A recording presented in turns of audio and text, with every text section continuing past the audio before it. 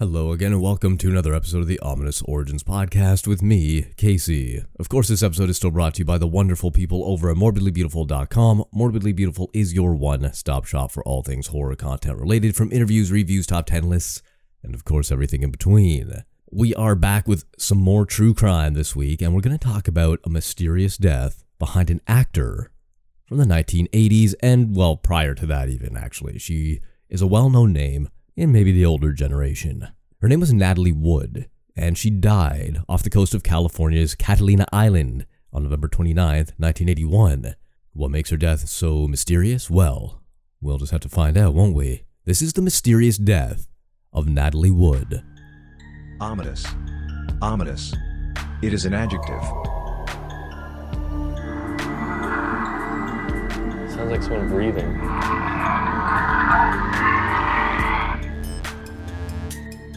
Ominous. Before we get into the grisly details of Natalie's death, let's just go over a little bit of who she was, for those of you who may not be familiar. Now, before she died and her life came to a tragic end very prematurely, she was an Academy Award nominated actress who is in some of the most famous films of all time, including Miracle on 34th Street, and she was even nominated for an Oscar when she was just a teenager. Critics and fans alike would later say that Wood was the silver screen symbol of a woman in transition.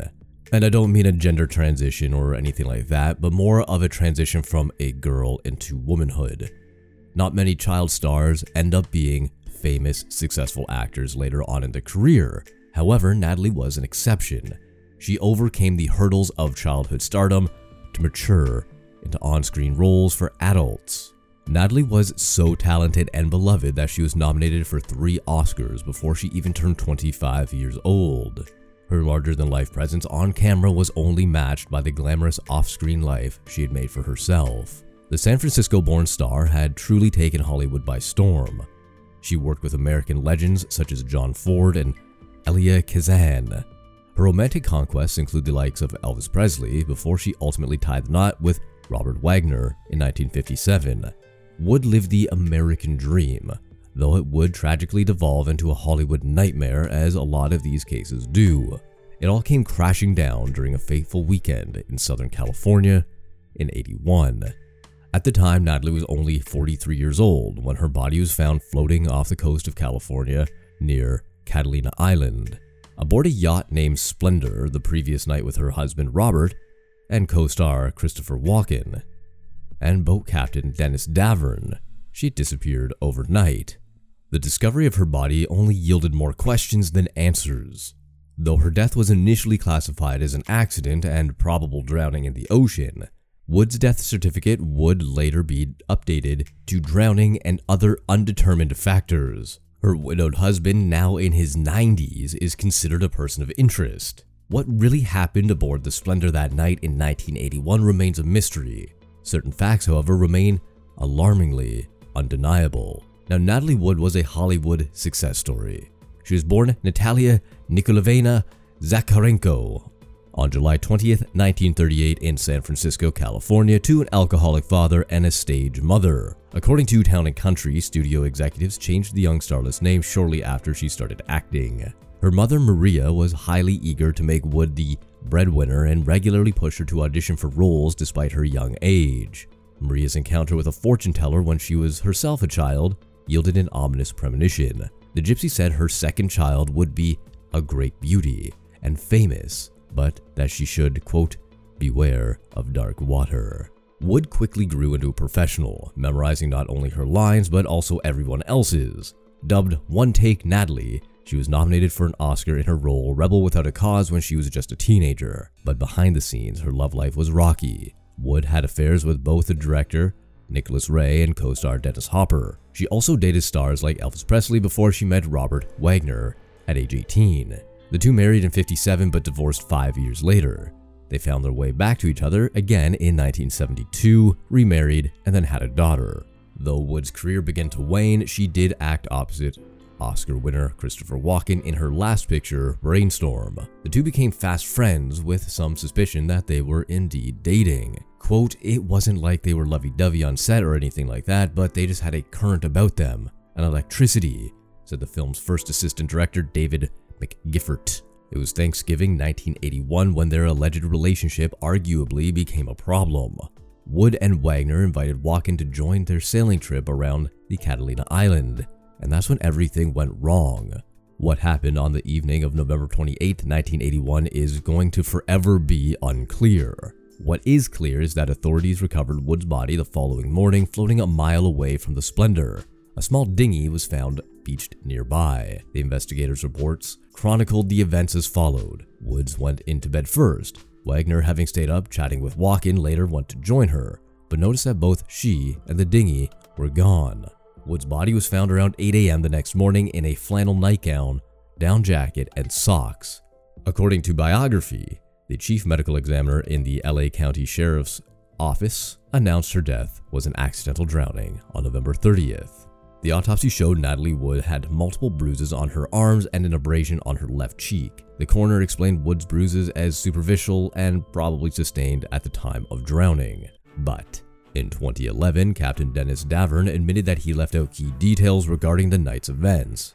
And as the years went on, Wood's loved ones only had more questions.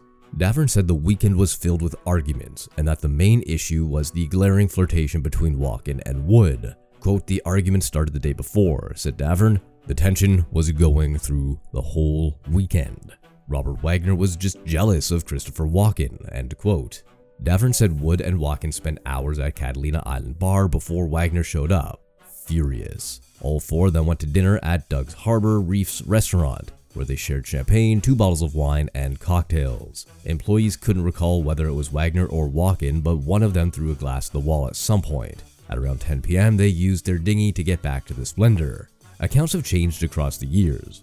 Walken did admit to investigators that he and Wagner had a small beef, but that it regarded the couple's prolonged film shoot-related absences from their child. Though reports initially stated that fight died down, Davern claimed otherwise in 2011 when he said everyone continued drinking when back on board and that Wagner was just enraged. He allegedly broke a wine bottle over a table and screamed at Walken, quote, "Are you trying to fuck my wife?" Davern remembered Walken retreating to his cabin at that point, saying, quote, "And that was the last time I saw him," end quote. Wagner and Wood returned to their room too when a shouting match ensued. Most ominously, Davern said he later heard the fight continue on deck before, well, everything went silent. When Davern checked on them, he only saw Wagner, who said, "Natalie is missing." Wagner told Davern to go look for her and then said, quote, "The dinghy is missing too." The captain knew Natalie was deathly afraid of water and doubted that she had taken the dinghy out alone. He also said Wagner didn't want to turn the boat's floodlights on nor call for help because he didn't want to draw any attention to the situation. Key witness Marilyn Wayne, who was in a boat about 80 feet away that night, told sheriff's investigators that she and her boyfriend heard a woman screaming around 11 p.m. "Somebody please help me, I'm drowning," the cries implored until around 11:30 p.m. Now could you imagine drowning for 30 minutes, calling out for help and knowing your husband had probably just thrown you overboard due to a fight because you were fucking Christopher Walken? Regardless, the water around that time of year, I don't know, is probably not the warmest, even though it is Southern California and, it's still probably cold after a while, especially after half an hour of drowning. Anyway, their call to the harbor master went unanswered, and with a party on another boat nearby, the pair concluded it must have just been a joke. As for Wagner's hesitance to call anyone, he eventually did, at 1:30 a.m., nearly 2.5 hours after the incident occurred. This, among other things, left Wood's sister Lana very, very confused, saying, quote, "She would have never left the boat like that, undressed, in just a nightgown." But that's exactly how her body was found, mere hours later. The investigation continued throughout the decades, however, with new details, questions, and suspicions arising as recently as 2018. The case was reopened in November 2011 after Davern admitted he lied during the initial investigation and alleged that Wagner was responsible for Natalie Wood's death. Since the bombshell report, Wagner has refused to talk to authorities. However, Walken has cooperated fully with investigators. According to the BBC, Wood's death certificate was later amended from accidental drowning to drowning in undetermined factors. In 2018, a spokesperson for the Los Angeles Sheriff confirmed that Natalie Wood's case was now undeniably a suspicious death, and Robert Wagner was officially named a person of interest. A quote from LA Sheriff's County Department Lieutenant John Corina. Yes, Lieutenant. I'm Canadian. That's how it's said in the Queen's English. Anyway, he went on to say, as we investigated the case over the last 6 years, I think he's more of a person of interest now. I mean, we know that he was the last person to be with Natalie before she disappeared. He went on to add, I haven't seen him tell the details that match all the other witnesses in the case. I think he's changed his story a little bit, and his version of events just don't add up. Investigators made multiple attempts to speak with him, but to no avail. Corina went on to say again, we would love to talk to Robert Wagner. He refused to talk to us. We can never force him to talk to us. He has rights and he cannot talk to us if he doesn't want to. Now, the incident was most recently explored on the HBO documentary, What Remains Behind. Walken hasn't really spoken publicly much of the events either, but he did appear to believe that it was an unfortunate accident. Anybody there saw the logistics of the boat, of the night, where we were, that it was raining, and that we would know exactly what happened, Walken said in a 1997 interview. You hear about things happening to people, they slip in the bathtub, fall down the stairs, step off the curb in London because they think that their cars are coming the other way, and then they die. Meanwhile, Corina maintains that the tragedy was likely no accident. He said, she got in the water somehow, and I don't think she got in the water by herself. In the end, Robert Wagner's refusal to cooperate is legal and may simply stem from a desire not to revisit the tragedy. Natalie Wood's death may have been caused unintentionally or intentionally, but the truth is, we'll probably never know for sure. Now let's speculate. So, I'm a person who hates water. I get this hypertension, this anxiety, and I even begin to hyperventilate in the shower sometimes. I had some traumatic experiences as a kid in water, and I just don't like my face being submerged at all. So if you're drowning and I'm nearby, you're probably gonna fucking drown because I can't swim well enough to save you, and I don't want to put my head underwater to, well, save you. So just don't go swimming with me and you'll be fine. But with that said, as somebody who hates water and large bodies of it especially, I wouldn't be caught dead going into the water at night off a boat where I'm afraid of water, which Natalie apparently was. She also was very underdressed. She was just in her nightgown, and from all accounts, she was fairly modest in her appearance and her personal life. She's not like Instagram celebrities nowadays who just wear basically tape over their nipples and some floss for underwear. I mean, I'm not complaining, you do you, but it was a different time. 1980s definitely wasn't the most progressive time for a lot of people, especially the ones who were born in 1938. So it is unlikely that she got in the dinghy no matter how drunk or how bad a fight she got into with her husband. I don't think she got into the water by herself, and I don't think she got into that boat by herself either. At the end of the day, I think you have to go with what logically makes sense. The simplest answer is often the correct one.